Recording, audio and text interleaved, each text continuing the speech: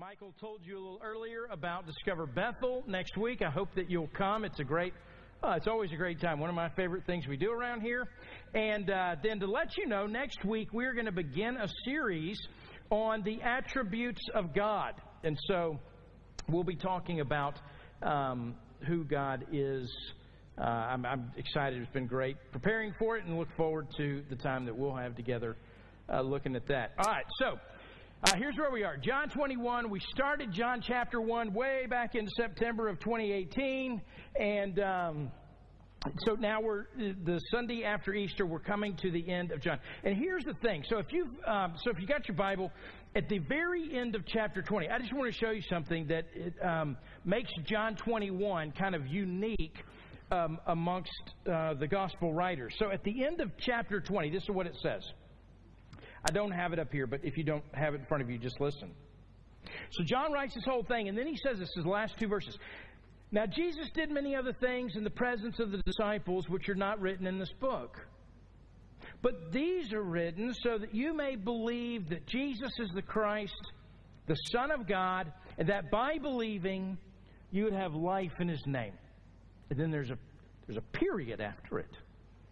And everything in you wants to go, man, that's a great book, and just be done. So close the book and think, I just want to sit and soak that up for a little while. And it is, because it is a great gospel. It is a literary masterpiece. And everything in you thinks, at the end of chapter 20, that at the end of that verse, John's done.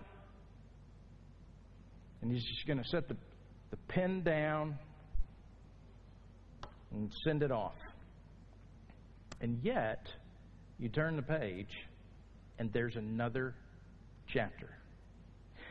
The best way that I can describe John chapter 21, in fact, this was going to be my title, and then I thought better of it, because it'll be like on the podcast without any context.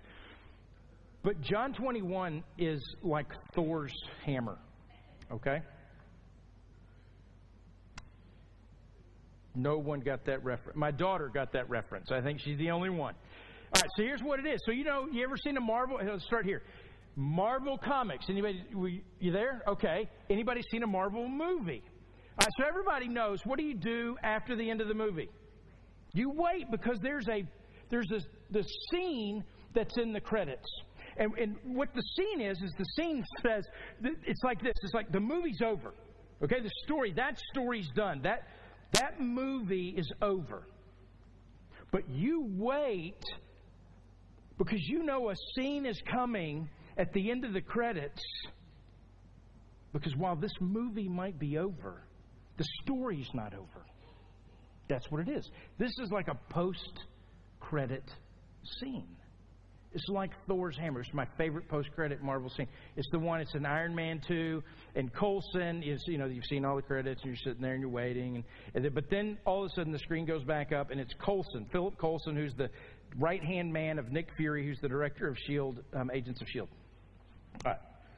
I digress. You don't have to put that in your notes. All right, so he's driving in his cool car, and he's through, he's in this desert. You find out later the desert's in Mexico. There's a big crater that's out in the middle of nowhere, and Phil Coulson picks up his phone. He probably calling Nick Fury. He says, yeah, we found it. And you're like, what did he find? Right? And then all of a sudden it pans, and you see Thor's hammer there. And here's what all of a sudden you realized.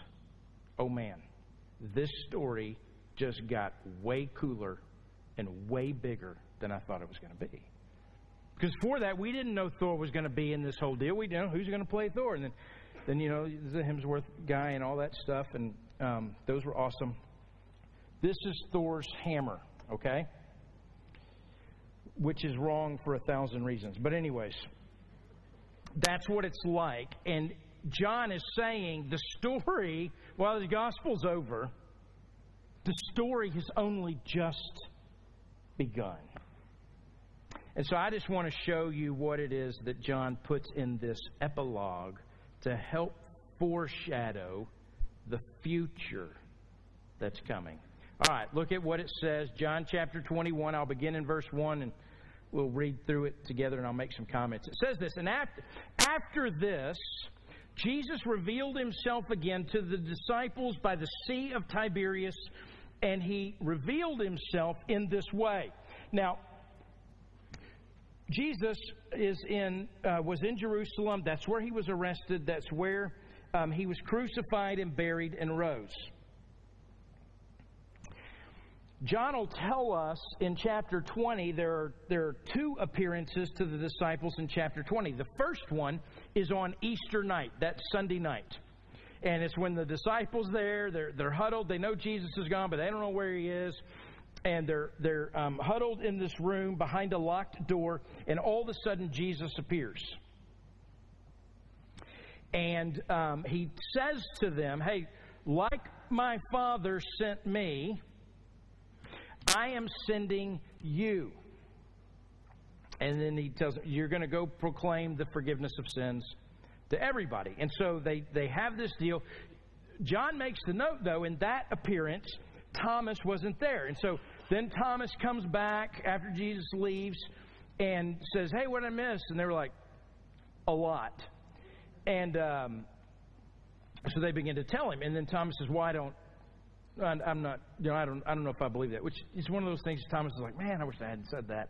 So anyways, I don't believe that. Jesus comes back 8 days later.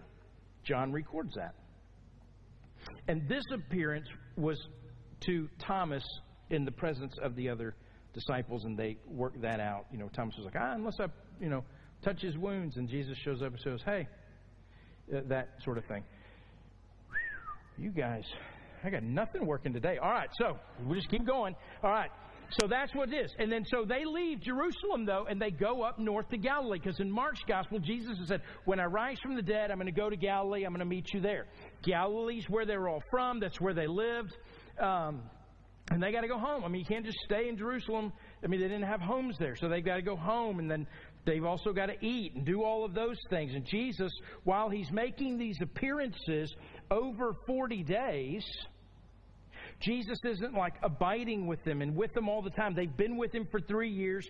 They've, walked with him and talked with him. And he's said, we're going to go this way. And so they follow him this way. And he said, we're going to go down here. And they follow him over there. But they're left in kind of this limbo. Okay?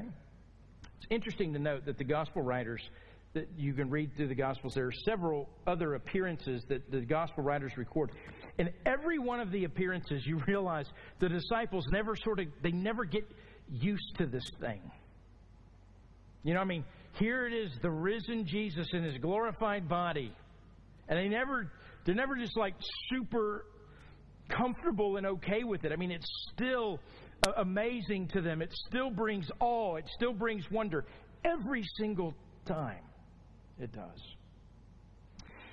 So in verse 2, we're told Jesus, he's going to appear to them, Sea of Tiberias, which is the Sea of Galilee. That's up north. And it says this, Simon Peter, Thomas the twin. There's 7 guys here, right? Nathanael of Cana in Galilee, the 2 sons of Zebedee, which are James and John, and then 2 other disciples nobody cares about. And then in verse 3, that's kind of what he says in the Greek. All right, so then in verse 3 it says, Simon Peter said to them, I'm going fishing. They said to him, well, we'll go with you. And they went out and got in the boat, but that night they caught nothing. Peter and the sons of Zebedee, James and John, this is where they're from. This is their history. Zebedee was a fisherman. He had a fishing company. James and John worked in it.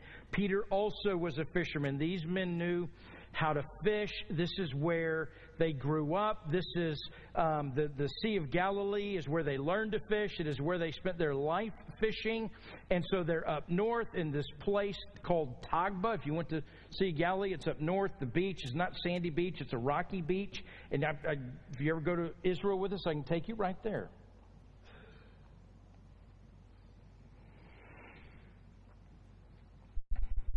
It was likely this very place that Jesus, in Luke chapter 5, shows up on the shore of the beach one night when these guys are fishing. Before they knew who he was, they hadn't caught anything, and he said, "Hey, throw it over to the other side."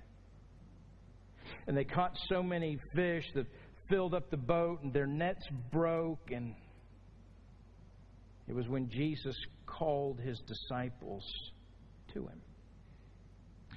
Well, here at the end of John's Gospel, there's the scene, and it's happening all over again. And it may be the very same place, and Jesus is going to be standing on the shore. But Peter, man, he's gone fishing. So for the last 3 years, they've followed Jesus. They've come to believe he's the Messiah. They've learned from him. They expected him to reign as the king of the Jews.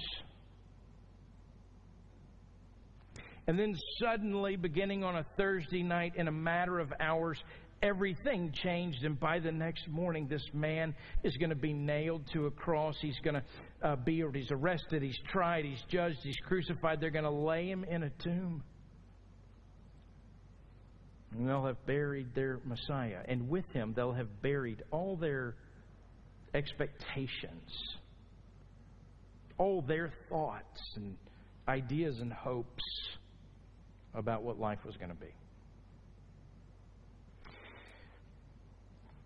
And then they have this sort of period of, the world has changed, but they're in limbo.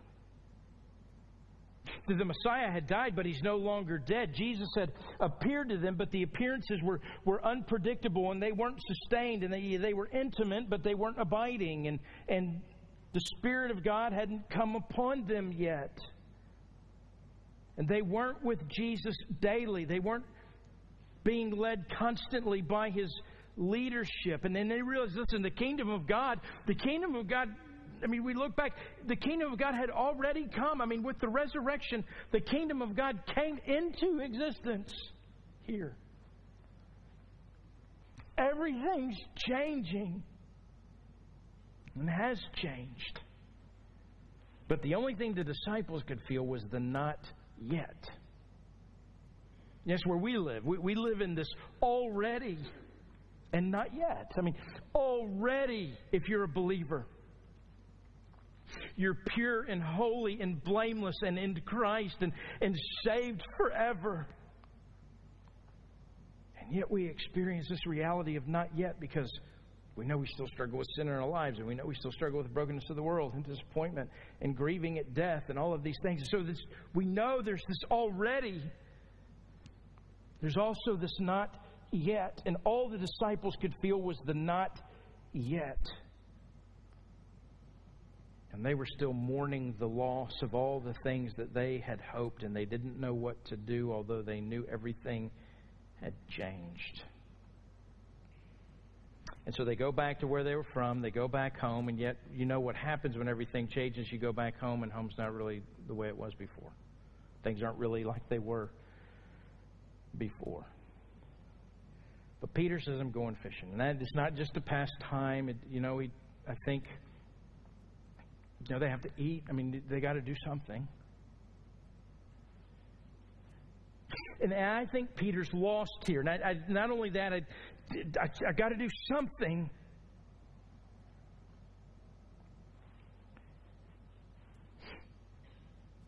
And Peter didn't see. I think he probably thought, I'm not a part of this future anymore. I denied Jesus 3 times. When it really counted, I didn't put the money where my mouth was. And I'm sure Jesus is done with me, and I probably have no future in serving him. And, he probably thought he was disqualified because of his denials. Probably said things, what business would Jesus have to do with me now? I betrayed him and I denied him and I'm shamed, and not to mention how embarrassed I am. And so he goes fishing. And here's the deal, though. Peter had already been called out of fishing. In Luke chapter 5, Jesus stood on the side and brings him out of the water. Says, you're not going to fish that way anymore. You're now going to be a fisher of men. I'm calling you to something greater. Although he couldn't have imagined it at the time, had no idea what being a pastor would be, or what being an apostle would be, or that there would be a New Testament, or there would be the church, or the coming of the Holy Spirit, or any of those things.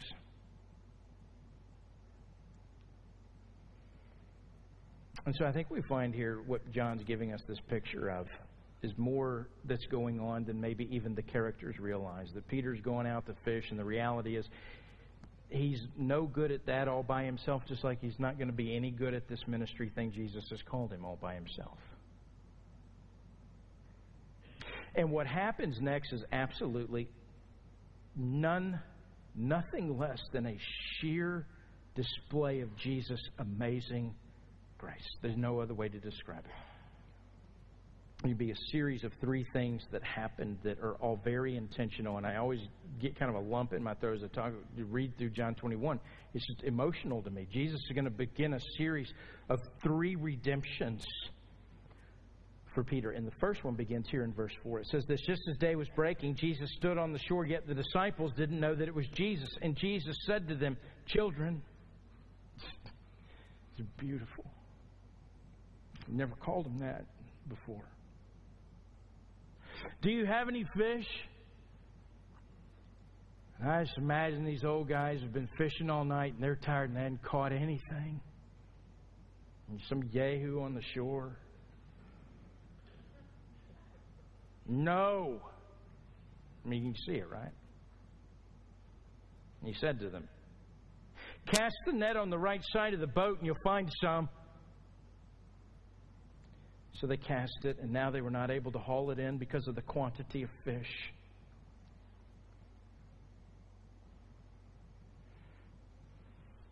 Huge amount of fish.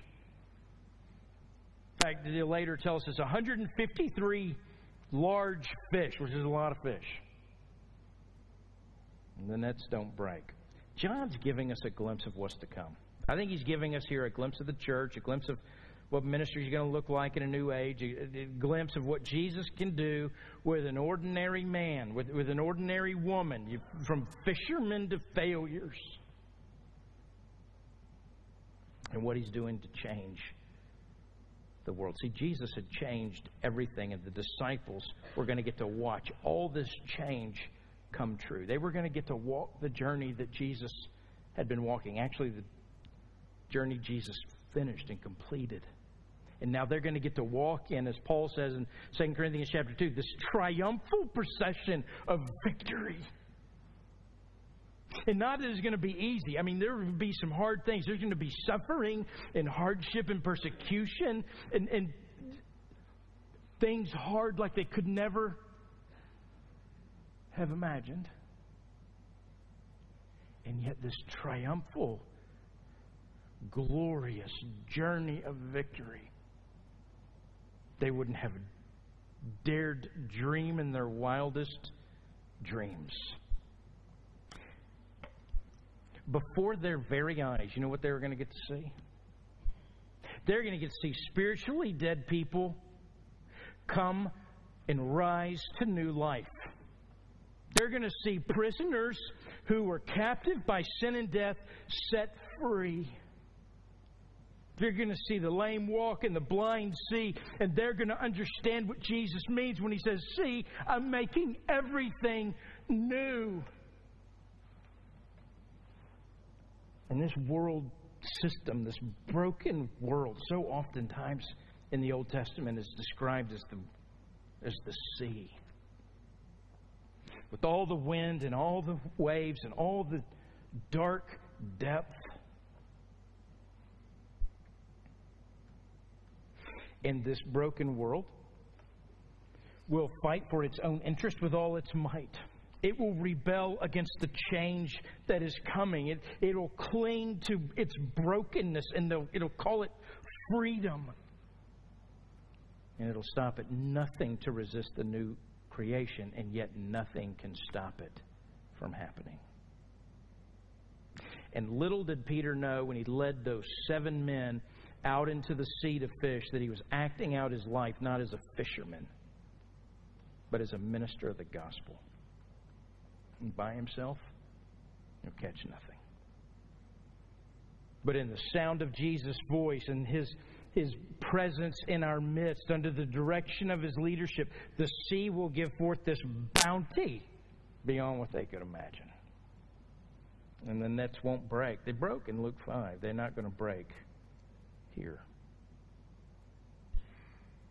The gospel, they're going to see it draw men and women out of the darkness and the depths of the world into the light of new life.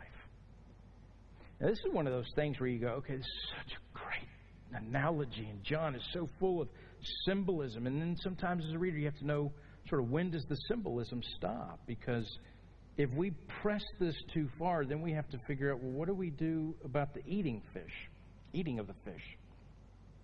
Because that's weird, if we had to eat fish, and it was a symbol. Okay, all right, so we keep going. 7. I mean, right? I mean, you think, oh, okay, we'll just stop it there. Fine. All right. So then in verse 7, look at this. Verse 7 and 8 are overwhelming. It's okay. You can laugh.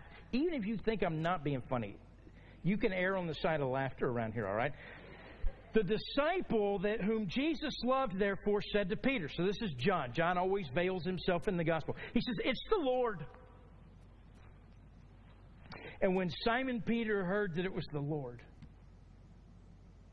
he put on his outer garment, for he was stripped for work, and he threw himself into the sea. And the other disciples came in the boat, dragging the net full of fish. For they were not far off from the land, but about 100 yards away. It's overwhelming. Here's the deal. So in Luke 5, what happens is Peter, the very same, they fish all night, they catch nothing, they hear the voice of an unknown man. At the time, they didn't know who Jesus was. An unknown man says, hey, throw it on the other side.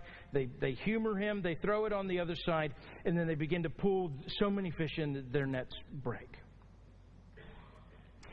In Luke 5, the way that we see this initial calling of Peter, he gets out of the boat after all of this happens, and he comes to Jesus, and he falls to his knees, at Jesus' knees, and he says,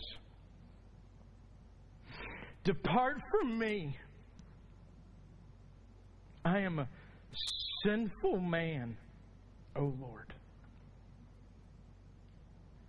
Here in John 21, he realizes it's Jesus. And he puts on his cloak and throws himself in the water and can't get there fast enough. Now here's what's interesting. You've seen a lot of movies. Not very many Marvel ones, obviously. But anyways, you've seen movies. And every time someone goes to throw themselves in the water, right? Like they didn't know they were going to throw themselves in the water, but they got to go get in the water. What do? They take stuff off, right? I mean, pulling your shoes off, you throw your coat off, and don't you think it's interesting that before he throws himself in the water, he puts the cloak on? I want to talk about a couple of contrasts between the first time and the second time. I think this first time, what happens is Peter encounters Jesus, and he catches this glimpse of his holiness and his glory, but apart from relationship with Jesus, that is fatal. I mean, the presence of the light of God's holiness, our sin is exposed, and Hebrews says that God is a consuming fire. And so apart from relationship, holiness threatens to burn you to smithereens. Can't survive it. Relationship, however, changes everything. Knowing Jesus changes everything. Jesus came to humanity. He took on the flesh of humanity so that, John says at the beginning, we could see His glory, so that we could see God. And then what happens is Jesus takes our sins to the cross. He becomes sin. He becomes your sin. He becomes my sin. And because of that, and then He dies for it. Because of that, it says we can become the righteousness of God, which means we can come now into the presence of the holiness of God safely. and knowing Jesus and trusting Him and putting your faith in Him, that takes your sin away. Trusting that only Jesus can cleanse you from your sin because of the death that He died on the cross. That's the only hope we have to be clean from sin. And see, Peter knows Jesus. And Peter knows Jesus is his only hope. And when you know Jesus is your only hope, and you know that Jesus loves you, your brokenness drives you towards Him. It compels you toward Him. But it's interesting. Peter put on his clothes. I think what Peter's doing is he's covering himself. Think of Adam and Eve in the garden, and with sin brought shame and death, and so they try to cover themselves, and I think that's what Peter's doing. And yet he rushes toward Him. Peter is broken and clothed in shame, but he has nowhere else to go. Come what may, he must be with Jesus. See, I think what happens is there's a sense in which I think Peter dies to himself at the third denial. What we're going to see is Jesus going to bring him back to life on the shore of Galilee. Peter's a model for us this morning. I mean, when we're in of what to do and where to go in broken moments, when brokenness and sin is exposed, or we're broken because of grief and heartache, or the bottom has just dropped right out of life. And listen, I am not thinking of anybody's story this morning, but as I look across this room, there's enough people in here that some of us are broken this morning. Some of us are sitting here clothed in our shame. I want you to know, Peter knows. And he cannot get to Jesus fast enough. Where do you go? What do you run to? Is your instinct to run towards Jesus or to run away from Him? John's invitation through Peter's story is we can run to Him as fast as we can get there. And I want you to know the incredible grace that follows once Peter gets to the feet of Jesus. I can't believe it. I mean, it's like, I can't believe what Jesus does here in grace. Here's what He's going to do. Jesus is going to recreate the scene of the crime. Okay? Look at verse 9. It says, verse 8. The other disciples came in the boat, dragging the net full of nets. So, verse 9. When they got out on land, they saw a charcoal fire in place with fish laid out on it and bread. If you were here a few weeks ago, we were in John chapter 18 and then into 19, and I said there's this scene. And so Peter comes in, and he's in the courtyard of Pharaoh. Or not Pharaoh. That's the wrong testament. All right. He's in the courtyard of Pilate. All right. And so he's there, and remember the servant girl? She's like, hey, aren't you one of him? One of his disciples? And you know where he's standing? You know where John tells us he's standing? At a charcoal fire. You ever stood around a charcoal fire before? Or a fire pit or something, you had a sweatshirt on? What's this? What happens to that sweatshirt? Stink. I mean, you smell like the fire. When you go home, you put it in the wash. Of all of our senses, I feel like smell is one of those that's so powerful. I can be walking through some place and I can catch a glimpse of my grandma, just a whiff of my grandmother's perfume off somebody. And it takes me back there.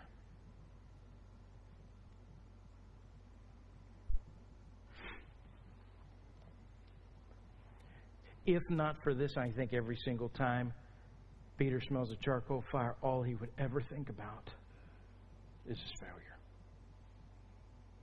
They come out of the boat. It's dawn. The sun is coming up. And Jesus has gotten there in time to make a charcoal fire. He's recreating the scene of the crime.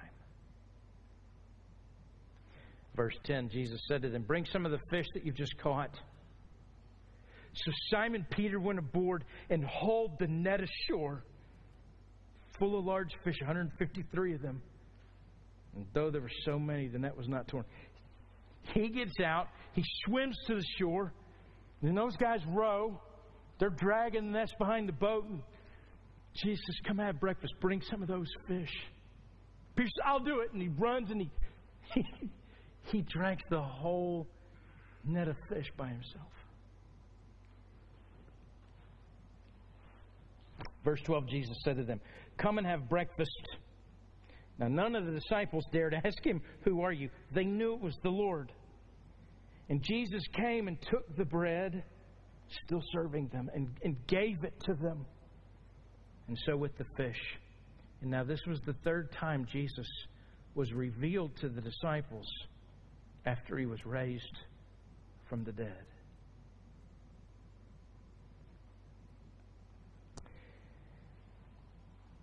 And when Peter had finished breakfast, Jesus said to Simon Peter, "Simon, son of John, do you love me more than these? Do you love me more than these guys love me?" He's probably calling back on Peter's words like, you can find in Matthew's Gospel, Matthew 26. "I don't care what these guys do. Even if they all leave you, I'll never leave you." Or back in John 13 when he said, "What do you mean I can't follow you? I'll lay my life down for you." "Do you love me more than these?" And he said to him, "Yes, Lord, you know that I love you." And he said to him, "Feed my lambs." It's a shepherding image, pasturing image. Peter no way he could fully know what all that would mean yet. But you remember he calls him to follow him at the beginning in Luke 5. And here Jesus is recreating that calling. He's redeeming it. Verse 16, he said to him a second time, "Simon, son of John, do you love me?" And he said to him, "Yes, Lord. You know that I love you." And he said to him, "Tend to my sheep."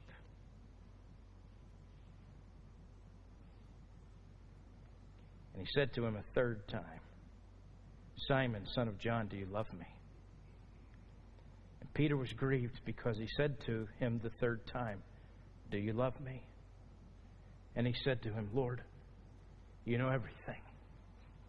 You know that I love you." Jesus said to him, "Feed my sheep."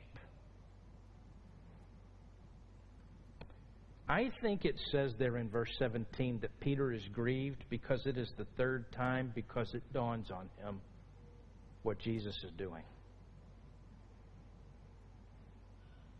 He's not mad at Jesus. He's not grieved at Jesus.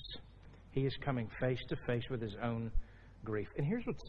John is a literary master, okay? It's the greatest literature in the whole world. And he uses all these synonyms. Feed and tend. Lamb and sheep. They all mean the same thing, essentially. Uses two words for love. One is agape, one is phileo. Jesus says, "Do you agape me?" Peter says, "I phileo you." One means brotherly love, and that, there may be something to all that. But there is another set of synonyms that John uses here that they catch me off guard, and I can't see it in the English. And even if you don't see it, it's no big deal. It's just one of those things that it struck me this week. I hadn't seen it before.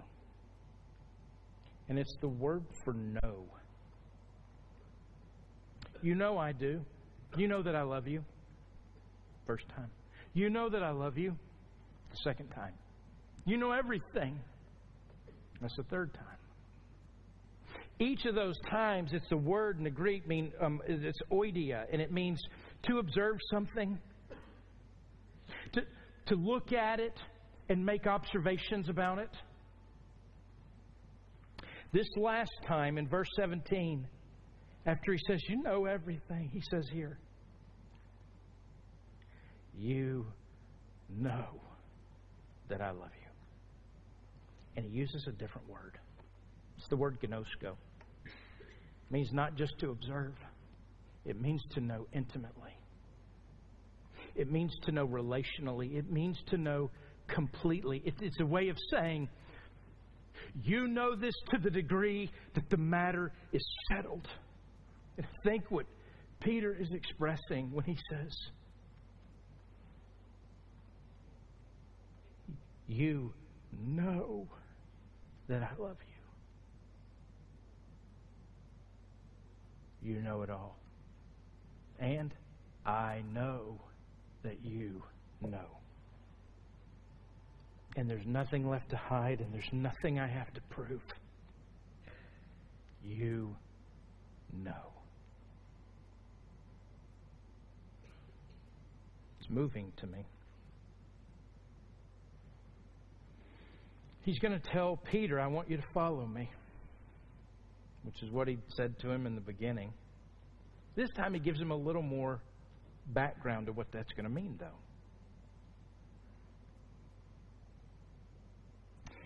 You can read this a couple ways. Listen, you have to read this through the lens of Jesus' absolute grace and absolute love for Peter.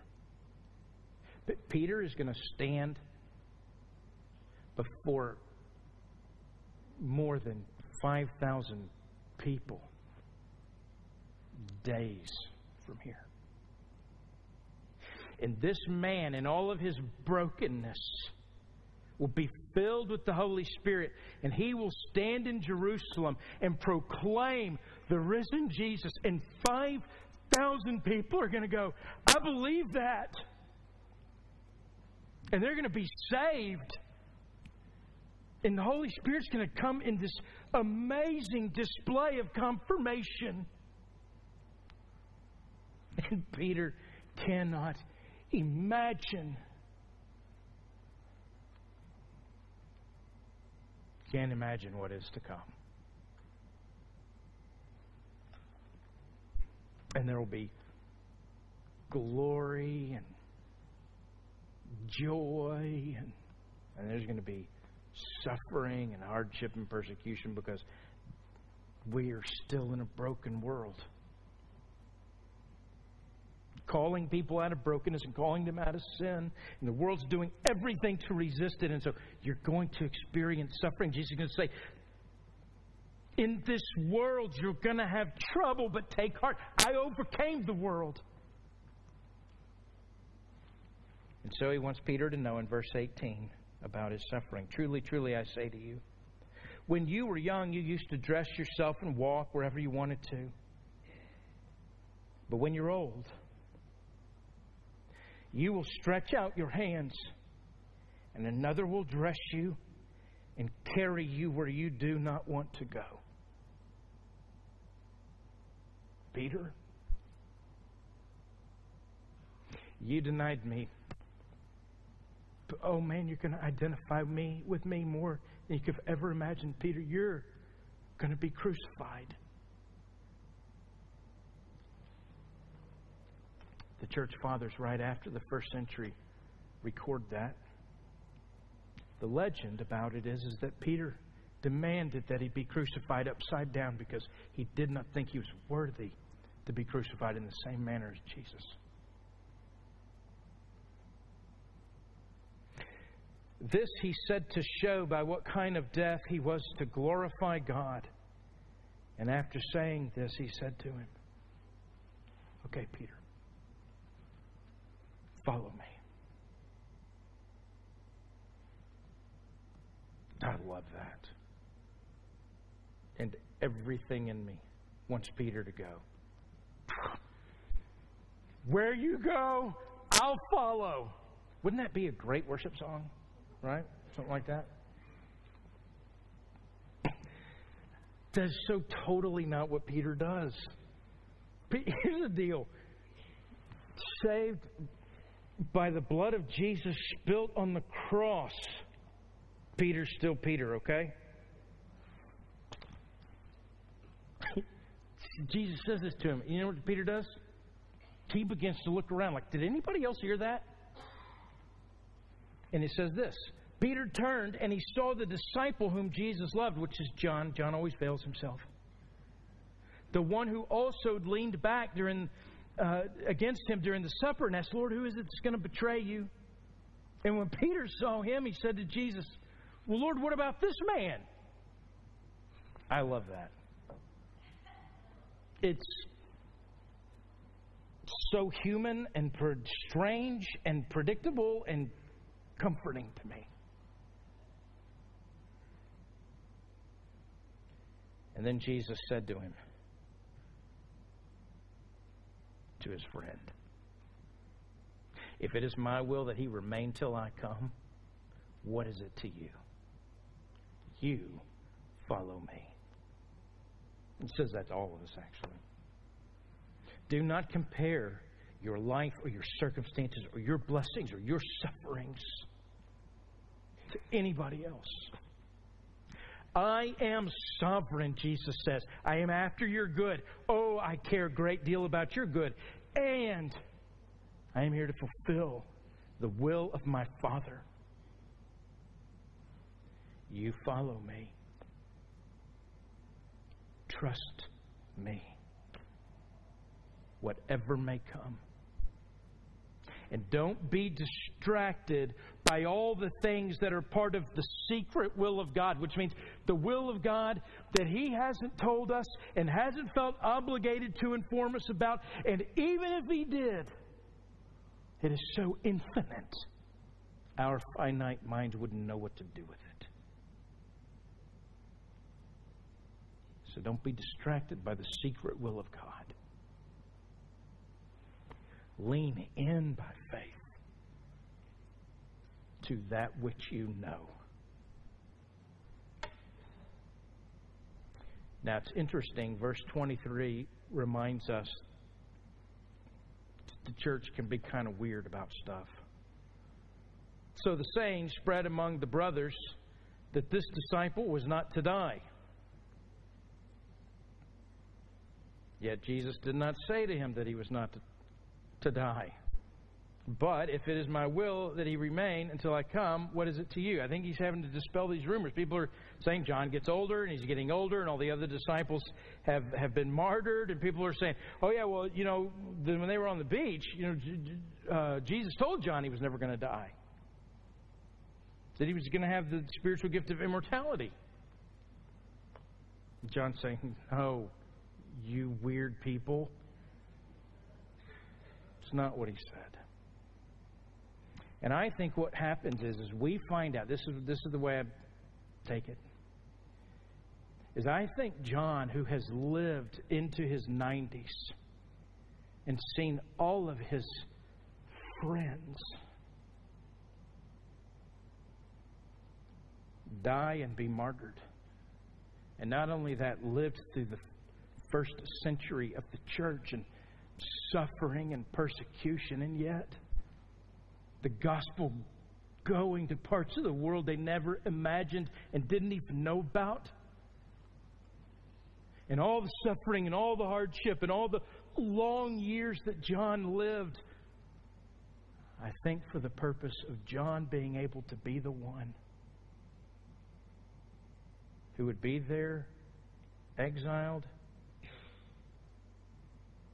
on an island called Patmos, so that when Jesus was ready to come back and give the revelation, the final bit, the final look into what was come, the last revealed word, that John was going to be the one that wrote it down. And through all the years of suffering and hardship, and all the pain, and yet all the good things, John concludes about his life this: I'm the one Jesus loved. And so are you, by the way. So are you.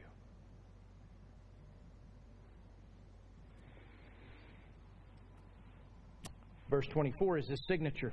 This is the disciple who's bearing witness about these things, who's written these things, and we know that this testimony is true.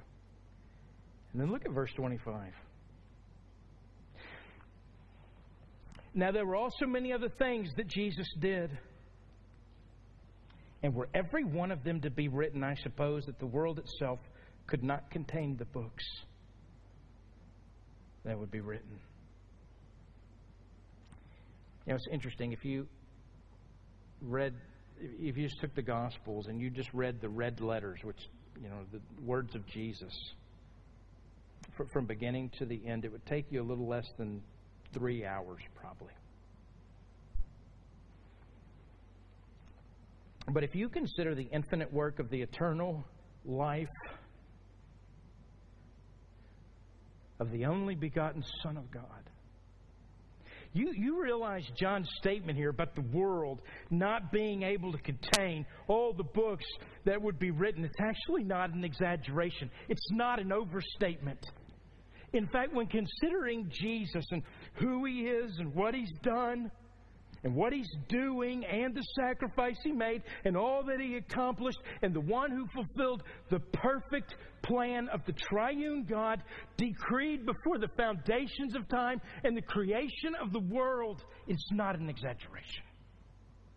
It's not an overstatement. In fact, it's an understatement. It's an image of the magnitude of Jesus and His greatness and His grace and His love. And it's an image tailored to our finite minds. And we read it and we go, whoa, that's overwhelming. But it's an image that is in fact far too small to truly picture the infinite glory of the Son. The infinite grace of Jesus. John began, the Word became flesh and dwelt among us, and we have seen His glory. Glory as of the only Son from the Father, full of grace and truth. And he ends it this way: but these are written so that you may believe that Jesus is the Christ, the Son of God, and that by believing you may have life in His name. Do you have life in His name? Do you believe that He's the Son of God? God made flesh, who dwelt among us and died for your sin and died for my sin, so that we could stand safely in the holiness and glory and joy of the God who created us. Do you know this morning about yourself? You are the one whom Jesus loves. And wherever you are this morning, run to Him. If you would you bow with me? Let's pray. Father, I pray that you do what only you can do this morning.